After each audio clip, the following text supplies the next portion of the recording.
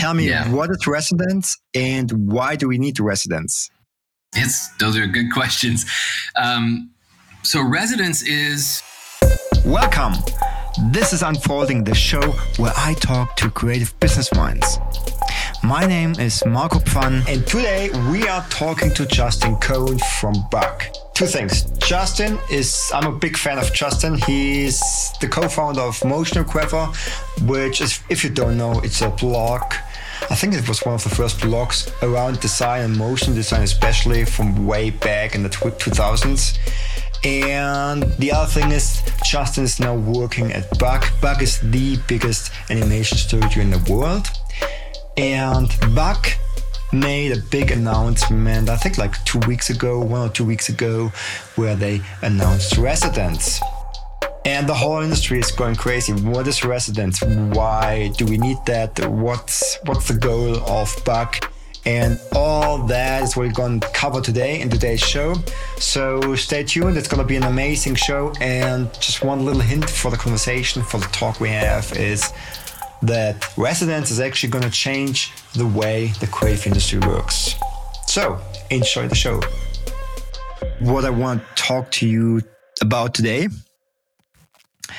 is residence, obviously. Okay. So I think that's the biggest news so far.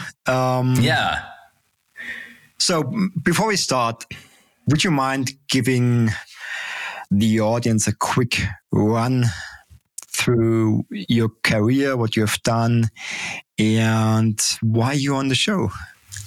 Okay, sure. Okay, I'm gonna answer the last bit. Okay. Okay, cool. So I've been kind of working in and around motion design for a little over 20 years. I have an undergrad degree in creative writing, not related at all to design, but I was graduating right around the time that the .com boom was happening, and I was living in Austin. And so there was a lot of excitement around that. And I thought I was going to be a millionaire because I knew how to write HTML and I knew like a tiny bit of JavaScript. That didn't happen. I was not a millionaire, but I did, because of that excitement, I did kind of find a way into design. My friend was working at a startup, and I realized, oh my gosh, I studied the wrong thing in school. I should have been studying design. So I tried quickly to kind of teach myself as much as I could about design and specifically around like web design and that kind of thing. And this was in the early 2000s. So at the same time, I didn't really know it, but kind of a revolution was happening in motion design. We didn't call it motion design back then. We didn't really call it motion graphics. We didn't have a name for it back then, but desktop computing was taking over. Instead of the massive big computers that were running a lot of the graphics that you saw on TV, people were moving to desktop computing platforms because things like After Effects, I think it was called Future Splash originally, were coming out. And then Flash, Macromedia Flash, which was later bought by Adobe, also was opening up all these new avenues for people to do animation on the web, but also for broadcasts. So I got wind of that through some forums online and I created a blog called Tween that was just really a way for me to keep track of what I was seeing out there and things that I liked. And then I didn't realize it, but people were actually visiting this blog and it got kind of popular. And so I started bringing on people to help with it. And when I decided to go back to school to get an MFA, I went to SCAD.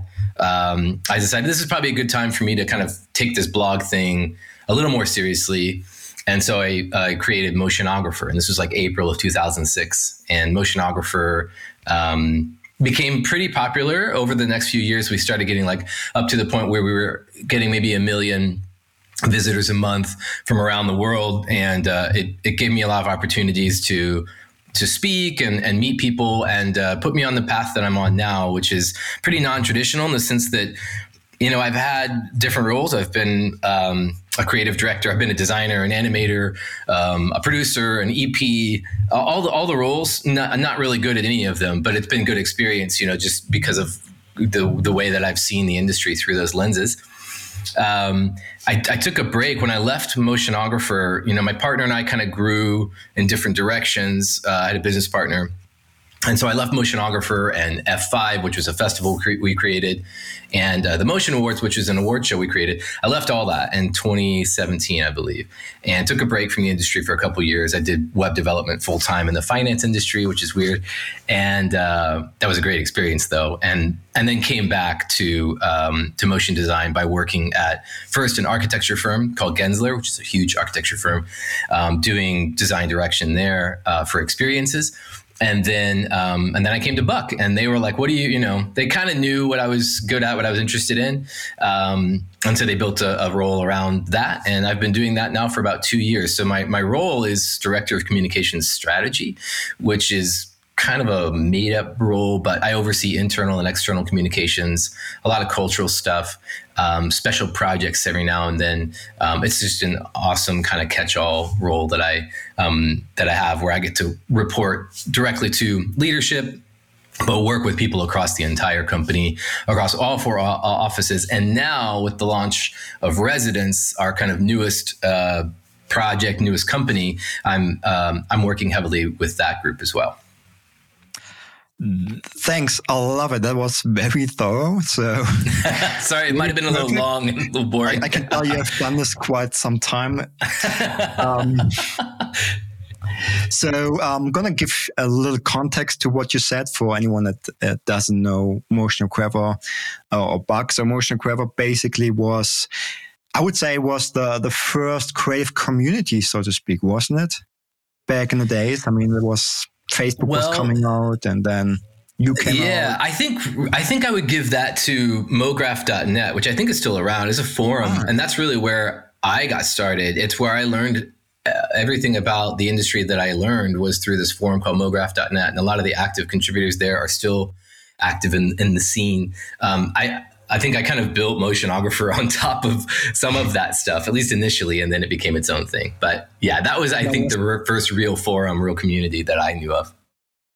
Back in the days, it was a great space for inspiration, right? You had this like top of the cream or crop of the cream, how you called it. The cream of the crop, yeah. Oh gosh, I forgot about that. Yeah. And the best. So, but we're not talking about Motionographer today because it's an amazing thing and it's a whole podcast episode. But what I want to talk to you about today is Residence. And Residence, as far as I got it, is a network of pretty much the best animation, also sound studios out there. And you're now working at Buck, and I want to give a little context around that. So Buck is the biggest animation studio in the world. And I think you have more than, 600 people on staff. Is that right? Right. Yeah. Across 4 studios in 4 offices. Yeah. That's in Amsterdam. That's the main office, headquarters. Where's that? Los Angeles. That was the first office. Then New York was the second one.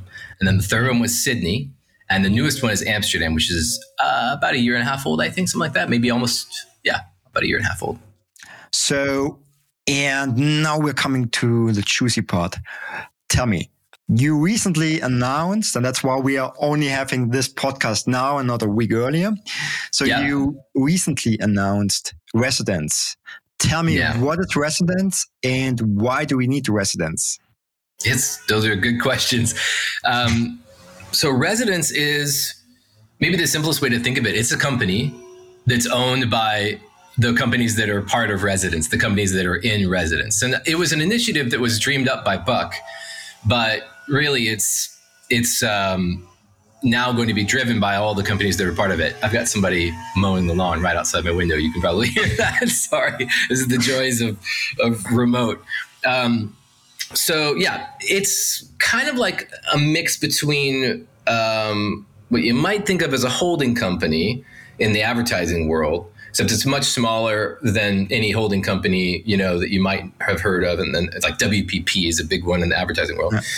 But it's more of a co-op model in the sense that the businesses that are part of the network own Residence. So even though it was kind of, as I said, an idea from Buck, and initially the senior leadership, the executive leadership is Buck's leadership, it really is a collective effort. And so the companies that are in Residence right now are Buck,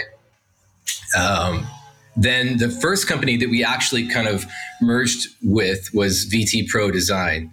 And you may not know them. They're based in LA, but they do best in class work for, I would just call it experience design. They specialize in creating really immersive kind of theatrical experiences, usually around, entertainment properties or well-known brands.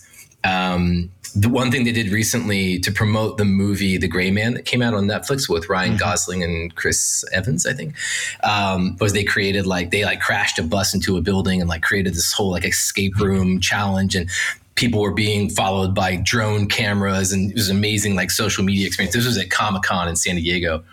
They do really cool stuff like that. So they were the first really, and kind of a guinea pig in a way. And then last week we announced this bigger launch, kind of this, okay, we're, VT Pro was first. Now it's also Giant Ant, which is an animation studio in Vancouver, a well-loved and well-respected animation studio. They do also some live action. Well, they're just storytellers and they're really good at what they do. Very tight-knit group in Vancouver. So now technically we kind of have a Vancouver office in addition to those other 4 offices you mentioned, which is great because Canada is awesome and Vancouver in particular is awesome.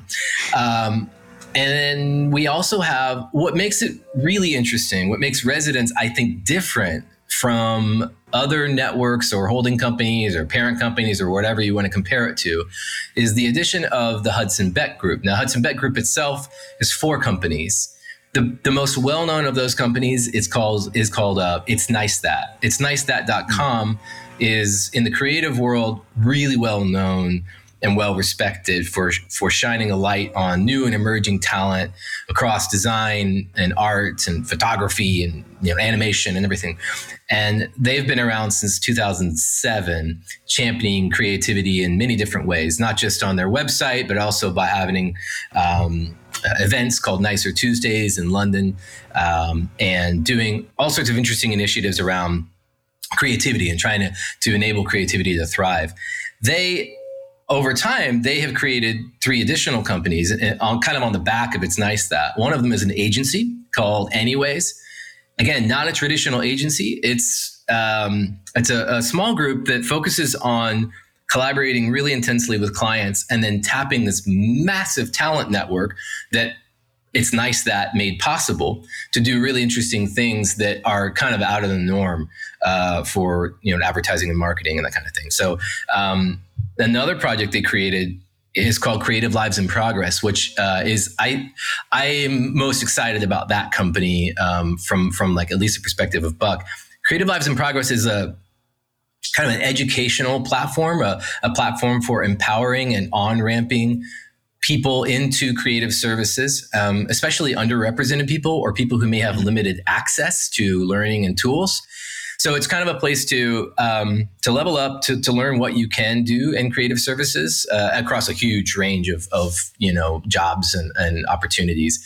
And companies, basically buy in as mentors and get to do portfolio reviews. And there's a bunch of interesting initiatives that Creative Lives in Progress is working on around empowering people from all walks of life to enter the creative world. And then lastly, they have a job board called If You Could Jobs, which is really popular in London and the UK. And we're hoping to expand its reach globally. And that's one of the reasons that Hudson Beck Group joined Residence is not really to change anything they're doing, but just to scale it up. So they'll be part of our kind of, infrastructure, and they'll have resources that they didn't have before in terms of people. For one thing, we've got a lot of creative people who can do a lot of different things. And then, funding new ideas and new initiatives. All of these companies in Residence are very entrepreneurial. Nobody's walking away. This wasn't a case where nobody got bought out in the traditional sense. Nobody's letting go of the reins of their companies. The opposite, actually. What this is an opportunity for everybody who's in Residence is to kind of double down on their vision as entrepreneurs and see what happens when they're part of an ecosystem of like-minded people who share the same values. So basically, Residence is a network, a collection of companies that work together. It's more like an ecosystem, right? But why? Like Buck doesn't need that. I've seen people like saying, Buck was already so big, or the biggest, one of the biggest commercial animation companies in the world, if not the biggest, at least for motion design. Why do this? There's a lot of reasons for it. We certainly didn't have to do it. I think one of the reasons is that the owners and all of us, really, we feel like Buck has built something pretty special. I've worked a lot of different places, but I've never worked anywhere like Buck, where I feel like I'm surrounded by people who are incredibly capable, but also incredibly nice and supportive and open. And the turnover at Buck is incredibly low. I think we're like between 3 and 5% annually. In our industry, the average is probably more like 20 to 30%, right? People jump, they just move all the time. And so we figured out some things. I'm not going to say we've solved, everything, but we figured out a few key things about creating a place that attracts and retains really great people. And so there's also this kind of feeling that when the partners are done, they don't want it to be over, right? So this is one way to kind of create something that lives beyond really any of the founders in the network. This should be able to continue on and on and on and on. That's the hope, at least. So that's one thing. Another thing is that, the industry has changed quite a bit. It's changing quite a bit. There's been consolidation happening in different ways. Clients have gotten pretty good at creating in-house studios. And the bigger the client, the bigger the studio. But all the big tech companies do this, including Apple, Facebook, or Meta, Netflix, Google. They're great at creating these in-house teams that produce a lot of the work that used to be done by studios, like Buck. Mm. So that's been challenging. It makes total sense that they're doing that. But it means that those big companies are taking a lot of the talent too. And so we have realized that what is key for our longevity and for the success of everybody that works at the companies in residence is talent. It's everything, getting the best people, the right people, and then keeping them around, keeping them happy, giving them opportunities to grow, whatever that might mean for them. Sometimes that just means creative opportunities to do fun things and cool things. Sometimes it means career opportunities, giving them multiple pathways to pursue, right? If you're at a small company, 12 people, 15 people, you're going to have very, very limited opportunities, both in terms of creative opportunities and in terms of career opportunities. That can be okay, right? As long as people know that kind of coming in. But at a small company, there's not going to be a lot of turnover up high. So there's not going to be a lot of opportunity for people to grow into more senior roles. So with growth, as long as it's done right, comes new opportunity for everybody in the company, at least in theory, right?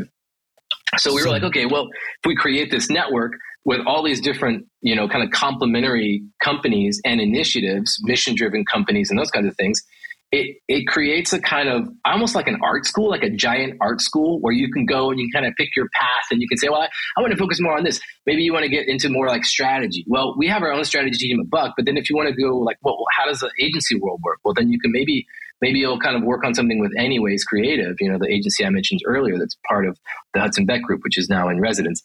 Or you want to work on games, you want to pitch TV shows, maybe you want to do experiential work with VT Pro Design.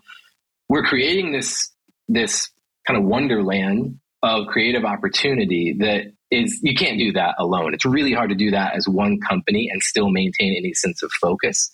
So Residence allows this huge array of opportunities, but still keeps it cohesive. And so, and some of these companies are going to be more independent than others, and some will get closer to Buck.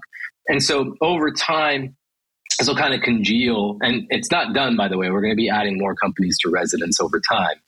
The idea is to create this unprecedented kind of opportunity for growth that even our clients who are kind of taking some really good talent, they're not going to be able to do that either. Now, they'll be able to offer other things, right? And depending on who you are, maybe it makes sense to go work at Meta and not, for a residence company. And we have no problem with that, obviously. Like we encourage people to pursue whatever makes sense, but we wanted to at least know that we were trying our best to attract and keep the people that we already have, and looking forward that we're going to keep doing that. Hopefully, even when we're dead and gone. That's amazing. It's awesome. Sounds good, right? Sounds good.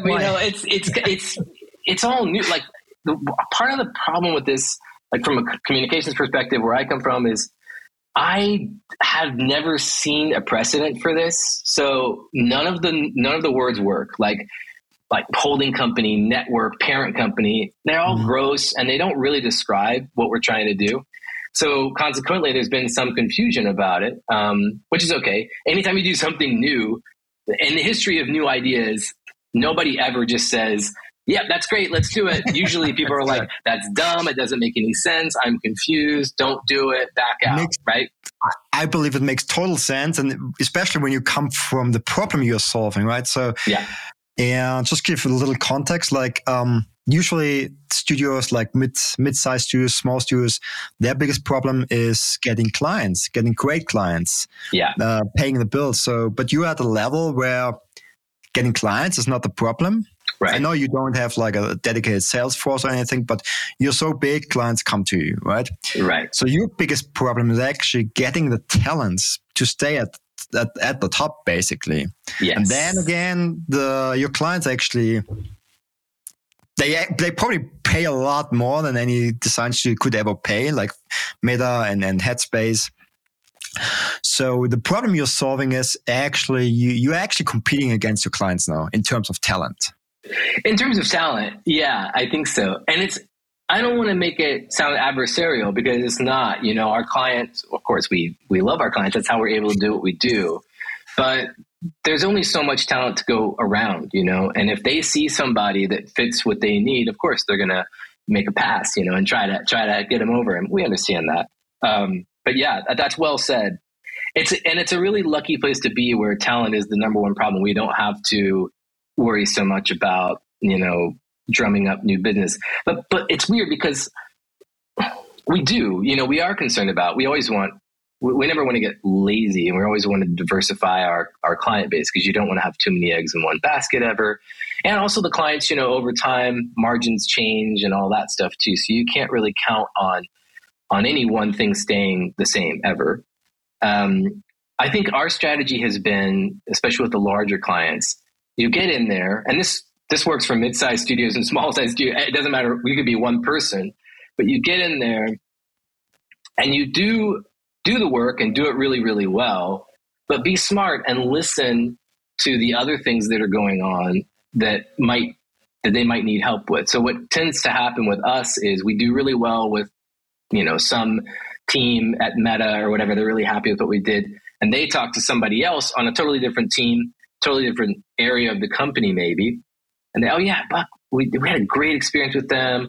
The project was managed well and all that. And then somebody else well, I need that. And so next thing you know, then we're getting referrals kind of within the company. It's kind of a land and expand model is what they call it.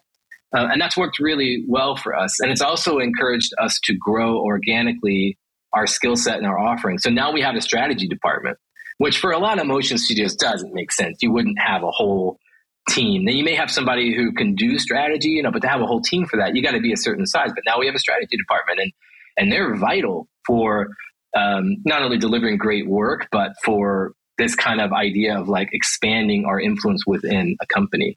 So it's pretty cool to see that and to see that strategy working. But it all comes back to talent. If we didn't have the right people at Buck, we wouldn't be able to do this, strategy offering that we have. But we were so careful to hire the right people early on that it's working out now kind of, over time.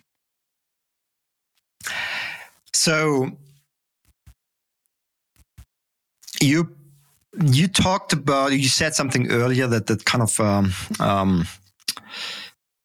I'm curious about. Mm-hmm. You said it's kind of like an art school. So are you like, I'm just assuming, are you developing some kind of training programs inside the company? Or is that also becoming like more like a community? Yeah. like accessible from the outside too? Yeah. This is something, the idea of education in general is something that the partners, so there's three partners at Buck. It's still owned, majority by those three partners. I think they've been interested in this idea for years, at least as long as I've known them, which is, almost 15 years. And it's not just like, education broadly defined, right? So we are working on internally, kind of training programs around specific initiatives. Right now, for instance, a really big deal is machine learning and AI generated imagery and media.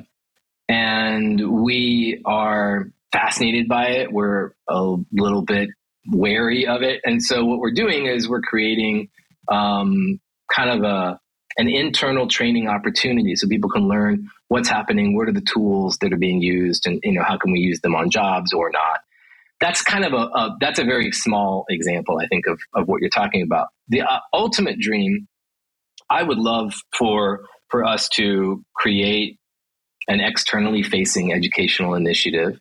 And this goes probably to some of the Hudson Beck Group's, efforts. They've already kind of made some inroads on these pathways. So we'll be working closely with them, I think, on some of these ideas. But I'd love for us to have externally facing educational opportunities, for people to enter this, I think, very exciting field. And I think, this is there's a lot of talk about the need for alternatives to places like what's on my hat here, VFS, Vancouver Film School, which Vancouver Film School is amazing. And Ryan Honey, one of our founders, went there. I went to SCAD, and a lot of people at our offices have gone to SVA and, Ringling, the big schools, but they're very, very expensive, and they're harder than ever to kind of pay for and get into. So there's a lot of need for, I think, education and just community. And that's, I think, another idea around residence that, it's going to take time to develop that, but there's a lot of excitement from a lot of people in residence about that, about the idea of creating something that's community driven, that's around education. A community driven art school with low fees that would attract, would pretty much open the door to the rest of the world, right? I hope so. So many talents out there, they can't just afford regular art school and stuff. Right. So yeah, my friend Joey Kornman, who owns School of Motion, he started School of Motion, which if you haven't heard of it, schoolofmotion.com. I think he's done, he's built a great business, but it's done an amazing service to people around the world. He told me once how many people are from outside the United States and that take his program, to take his classes. And it was a super high number. And I thought that's really exciting because that means it's accessible. It's not too expensive for people to enter. And what that does is it just opens up the talent pool for everybody. Now there's more people coming in, and they're all going to have their own interests and strengths and stuff. And so over time, that's going to have a massive effect in the industry. So I'd love to see more of that. Gunner Animation Studio was just purchased by Duolingo, and one of their ambitions is to create an animation school or animation program of some sort. I think that's fantastic. I hope they're able to do that, So what's the roadmap for residents? Yeah. If I'm being honest with you, the plan is no plan in a way. So that sounds really naive and stupid, but Buck has toyed with, and since Buck has been around, since 2004, I think, Buck has toyed with a lot of different approaches to its own growth and strategy. Some very, very intentional, like road mapping out the next however many years or whatever. But I think what the partners and the executive team have realized is that we do best when we hold on loosely, and we don't try to be super prescriptive. Instead, we kind of listen to the moment. We see what the opportunities are, what our strengths are at that moment in time, and we build accordingly. And so that model is going to apply to residents as well. So I would say, generally speaking, the roadmap is to find the correct levels of integration between all the companies. So there's 7 companies in residence now. Some of them are naturally going to gravitate towards each other. Some need to stay independent.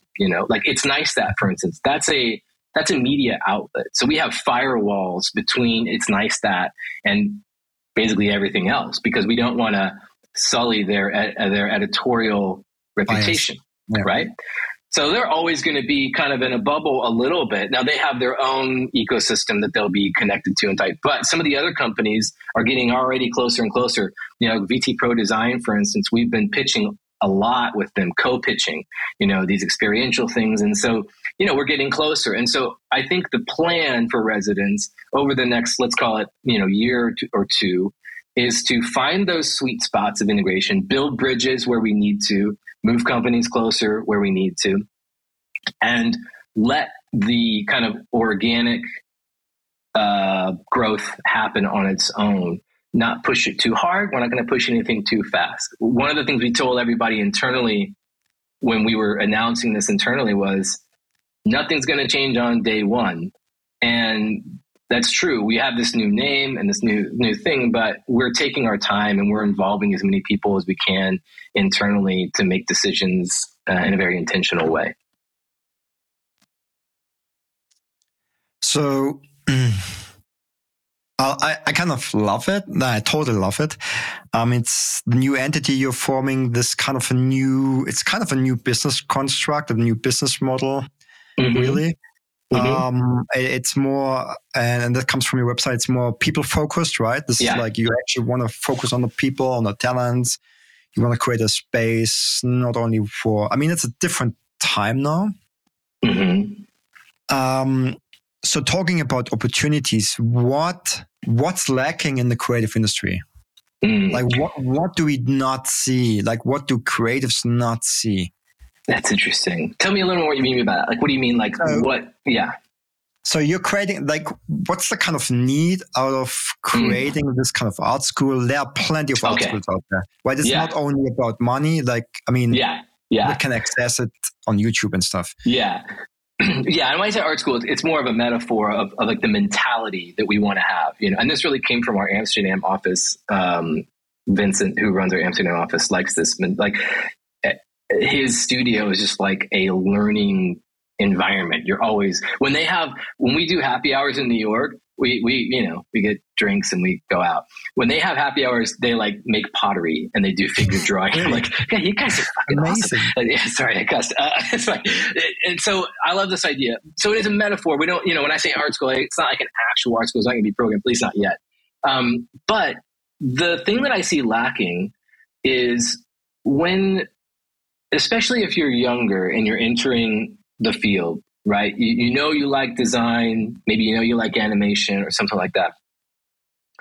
It's hard to carve your own path because it feels like everything that you do is kind of dictating your next move, whether you like it or not. And so you, at least at the beginning, you kind of have to make a choice. Are you going to go client side or not? And so if you go client side, chances are you're mostly going to be working on product or marketing a product for a company. So to be specific, let's say you decide, okay, I'm going to go work for Meta and I'm going to work, they're going to put me on the Instagram team. And now I'm going to be working on Instagram, all the time. Well, maybe that's cool at first, right? And you can learn a ton from that. But at some point, you're probably going to get itchy feet. You're going to think, okay, I've been working with one brand, for however many years, and it's kind of a monoculture, and I'm ready to branch out. As a designer or any kind of creative person, you need to be challenged. You need to be brought outside of your comfort zone. And it can be hard to do that when you're on the client side sometimes, especially if you're attached to a specific product. It's a little easier if you're on the marketing team, maybe. But so at that point, you feel like, well, crap, I've been doing this for so long at Instagram or wherever you are, that now I feel that it's hard for me to move out of this and to grow. And I talk to people all the time who want to change. They want to try things new, but they're a little concerned, they're mid-career now and they're like, I don't know how to do this. I feel like I'm starting over. I feel like I've got imposter syndrome, all the things, right? So there's that. There's this kind of feeling of, oh, well, I took a step when I got out of school and that put me on a path that was okay then, but now I'm like, how do I get out of it? So one of the things I think we want to do, and we've been doing it at Buck, but we want to do it at scale with residents, is give people more options at whatever phase they're in their career, whether they're just starting out, or whether they're super senior and they're, kind of looking for leadership options. That is not something I've seen anybody really go after hardcore in our world. So it can't, no one does. That's like, I love how you described it. Like you go a path and it's pretty much defined, right? When you move up an art director, you know what to do, creative director, strategy, and it's kind of like, it's very narrow. It's very, and I love it. Now people can actually change and can switch. They can, can adapt what they do to their lifestyle. At 40, a lot of things change, right? Yeah. So you might want to change. I love it. The other thing that's nice about it too, and we've been doing this again at Buck, is, sometimes you just need to try something. Like for instance, a lot of people think, I want to make TV shows. Especially if you work in animation, maybe you do character animation, maybe you have ideas for TV shows. And what they don't know is, well, how does that whole thing work? How do you pitch a TV show? How do you develop a TV show? So we have a team that is headed up by a bunch of seasoned people from the animation industry, from the entertainment side. And we've been pitching shows and developing shows and selling them in some cases. And so what we say internally, we created basically an educational track. So you can learn how to develop a show, how to pitch a show. And if your show gets picked up, then, you get to benefit from it and all that. So what happens though, a lot of times is I think people realize, so they learn and like, oh, this is actually harder or not as fun as I thought it would be. Maybe I'm not interested in pitching a show. Cool. No problem. Right. That's pretty cool to be able to just tiptoe in, be like, nope, never mind. And then try something else. Maybe you want to work on a game now. Okay, we have a games team too, so you can try that. And if you don't like it, it's no big deal. We want you to experience it. So being able to create, so it's not like this giant commitment, right? It's not like I'm going to throw my whole career away because I think I want to make TV shows. And then you go do it and you're like, oh crap, this sucks. So, that's just one outcome. But I think that's a nice thing we're trying to do is make failure or experimentation okay, So you actually make it easy for people to leave their comfort zone, even though they have family now, they have other responsibilities, right? It's not that easy to switch careers when you're 40, 45 or something. So you actually, and then that brings back a lot of I love it. It brings back a lot of like inspiration, but also paired with experience, because those people have seen a lot and they get into the field. You actually kind of create a mixture of different fields, which sparks that's new the ideas. Coolest thing about it is that by opening the doors up to everybody at Buck or in residence and saying, hey, what idea do you have? You're going to get stuff you would have never thought of with a dedicated team in a silo, And that's the real value about this, right? This is like you're creating actually a new kind of creative, like it's not a generalist, but someone that has more expertise that comes out from a specific niche and goes to the new and brings the whole expertise from one niche to the other one. Yeah. Which actually is vastly needed in this time. Oh, yeah. That's cool. Yeah. That's amazing. It is cool. And I've seen it, really open people's eyes and get people excited. And it's fun to see. Yeah. On the branding side, we've been doing this too. Like people have been coming to us from Pentagram and from And Walsh and Collins. And I don't know if we have anybody. Do we have somebody from Collins? I think we do. I'm not sure. I don't want to misspeak. But these massive, well-known branding places. And they're now at Buck and they're doing things. They're doing brand work that, you would expect. It's the level that you would expect from those big places I just mentioned, but it's through the lens of Buck. So it's different and it's kind of new and interesting. So, and we didn't plan that. We're just like, okay, well, we're following the talent. What are they interested in? What are we good at? And so we're getting these weird hybrids and stuff, And then the other kind of bigger challenge here that some people have asked us about, like as we're building residence. They're like, well, what about diversity and inclusion? Because it looks like a lot of these people are pretty similar looking. They look like white people, they look like me, maybe they're female, maybe they're women, but a lot of them are white, right? And so this again is why I'm excited about the Hudson Bet Group, because we, in theory at least, it's going to take a while, but I think we're going to be able to create new on-ramps for all sorts of new talent from around the world that's more diverse than ever. And if they work at Buck, that's great. Obviously, we want them to. But if they don't, they go work for our competitors, that's great too. The whole industry needs more diversity, right? And so anything that we can do to help that along is going to be good for all of us. And who knows, they may end up at Buck eventually anyways. So I'm excited. Those are big plans, but I think they're arguably maybe the most important things that we're working on is trying to, broaden open the doors as wide as possible. And the beauty about that is I have been working a lot in Asia and in the Arabian countries. It's like, it has so much talent also in Eastern Europe, right? Like, Eastern Europe is just like bubbling with talent. It's insane. It is, isn't it? It's like, it's so amazing. But they just can't break into the more Western kind of industry. Yeah, it's hard. South America has always been in this situation. Yeah, the budgets are not there. The budgets. I went and spoke one time in India, and it was a humbling experience, because I was invited to go speak about the state of motion design to a group of Indian designers, animators, and studio owners. And so I gave this presentation, showed a bunch of cool work, talked about trends. I didn't show a single project from an Indian company, right? Of course, I didn't think about this, but after I finished my talk, this guy came up to me and was like, I noticed you didn't have any Indian studios. And I was like, oh yeah, I'm sorry. He's like, well, I get it. He's like, the budgets are really low. When we do get, clients who are willing to pay for something, they just want us to kind of clone something else. They want it to look like, something else, some derivative thing. Oh yeah. And then when the budget is really big, they go outside of India. They go to some other company, in Europe or maybe in Australia or something to make that work.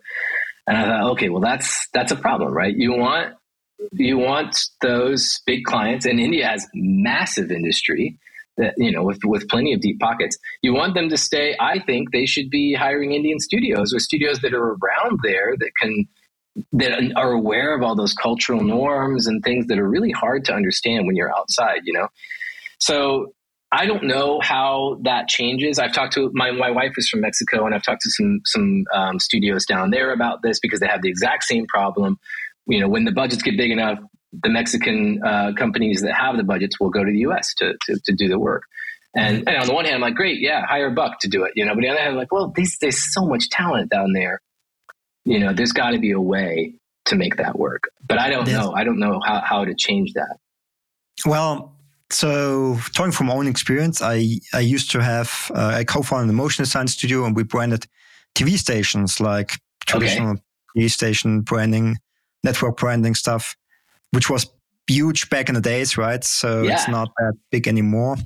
But we won a contract in Malaysia, Asia, and we actually branded 50 TV stations of one big network. So it was it was huge. But, I walked down there, I thought, okay, we are better than anyone else. That's why they called us. We weren't, right? This wasn't because we did such amazing motion design and art and stuff. They had amazing talent down there, and those talents were way younger than we are. Okay. And they had just masses.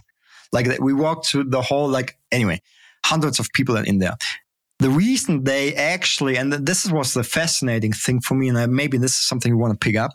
The reason why they always hire Western companies or agencies and brand strategy agencies, things like that, is because of the ability to think in a more holistic way.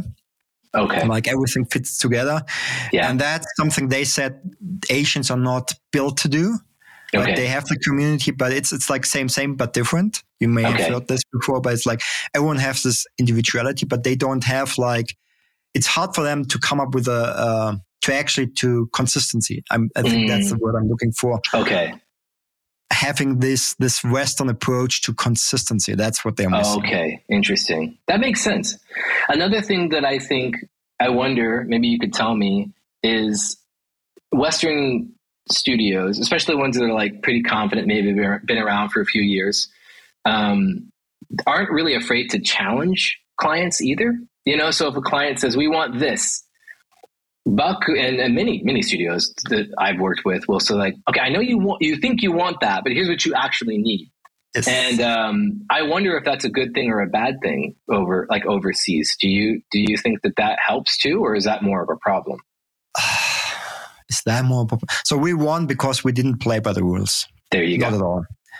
Yeah. And I think, especially, but on the other hand, everyone is looking to the US, right? Everyone is looking, like we did TV stations, the briefing was always like one of the big stations, right? It had to be like a big TV station that they came out with a new TV opening, a new show. That was always in the briefing.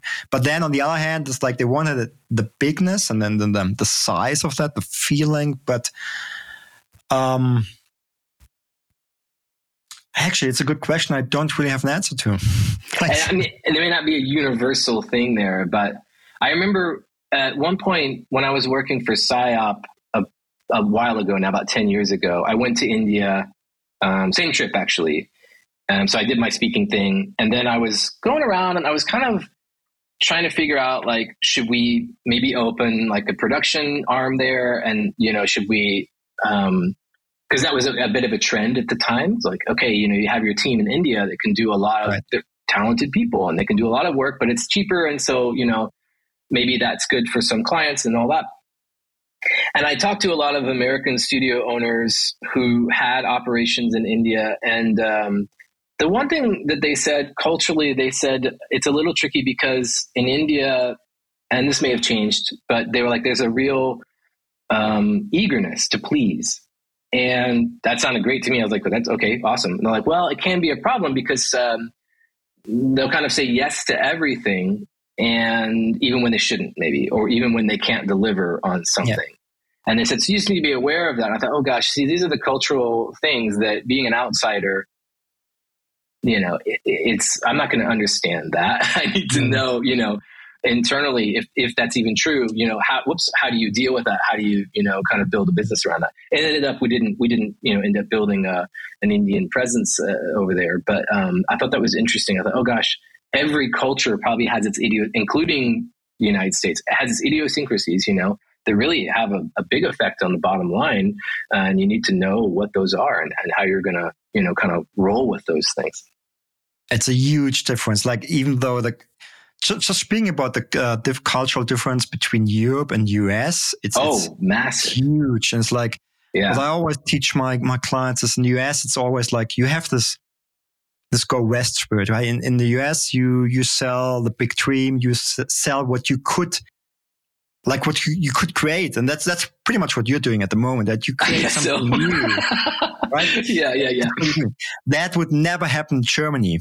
And the reason for that is, like, in Germany, you don't sell the future, you sell kind of the past. What I mean by that is you sell the security, the safety net.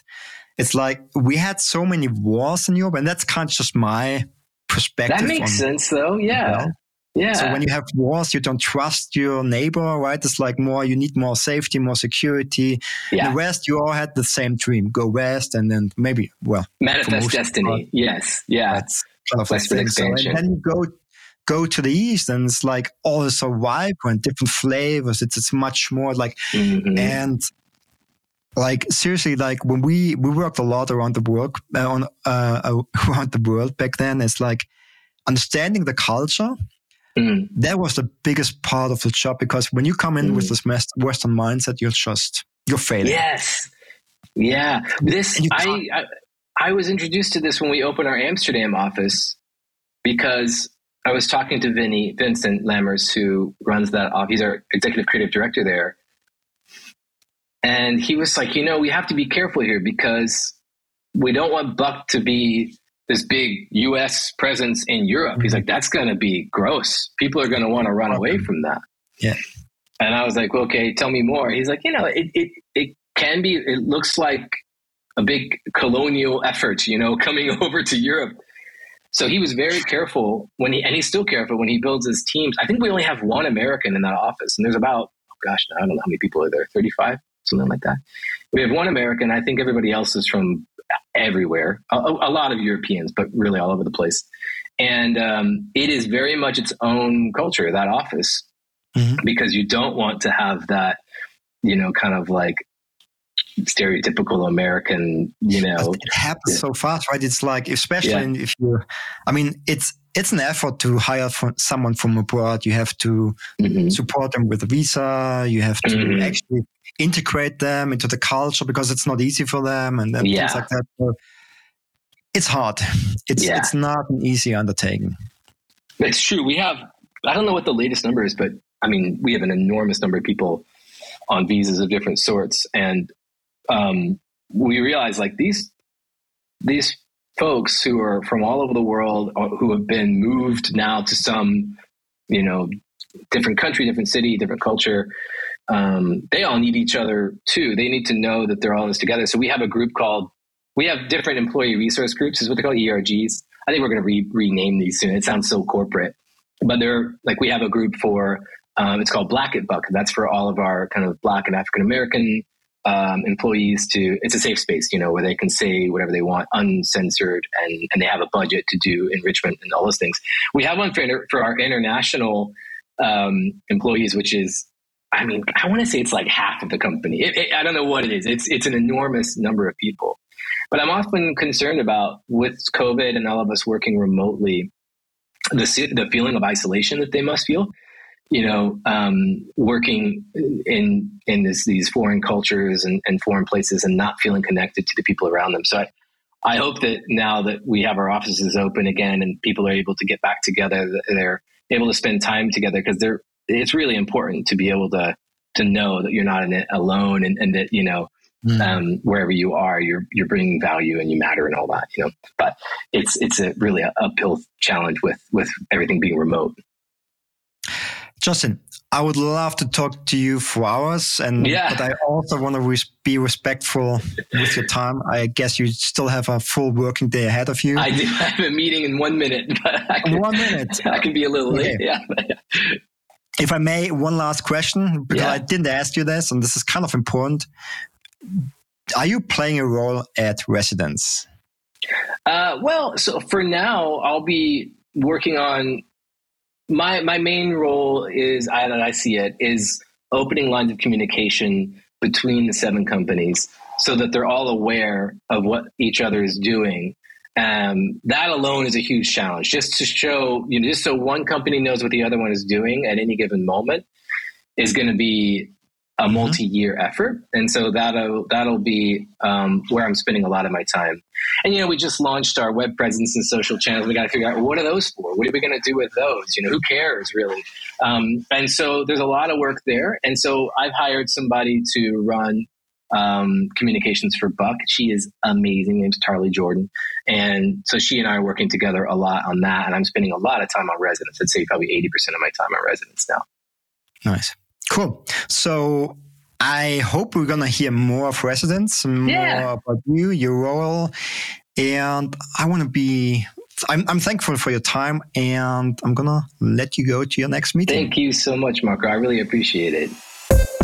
Thanks for tuning in. That was Justin Cohen, and we talked about Buck and the Residence. I hope you enjoyed the show. My name is Marco Pfahn, and I'm looking forward to see you on the next show where I talk to creative legends, or maybe even just myself. Who knows? We'll see.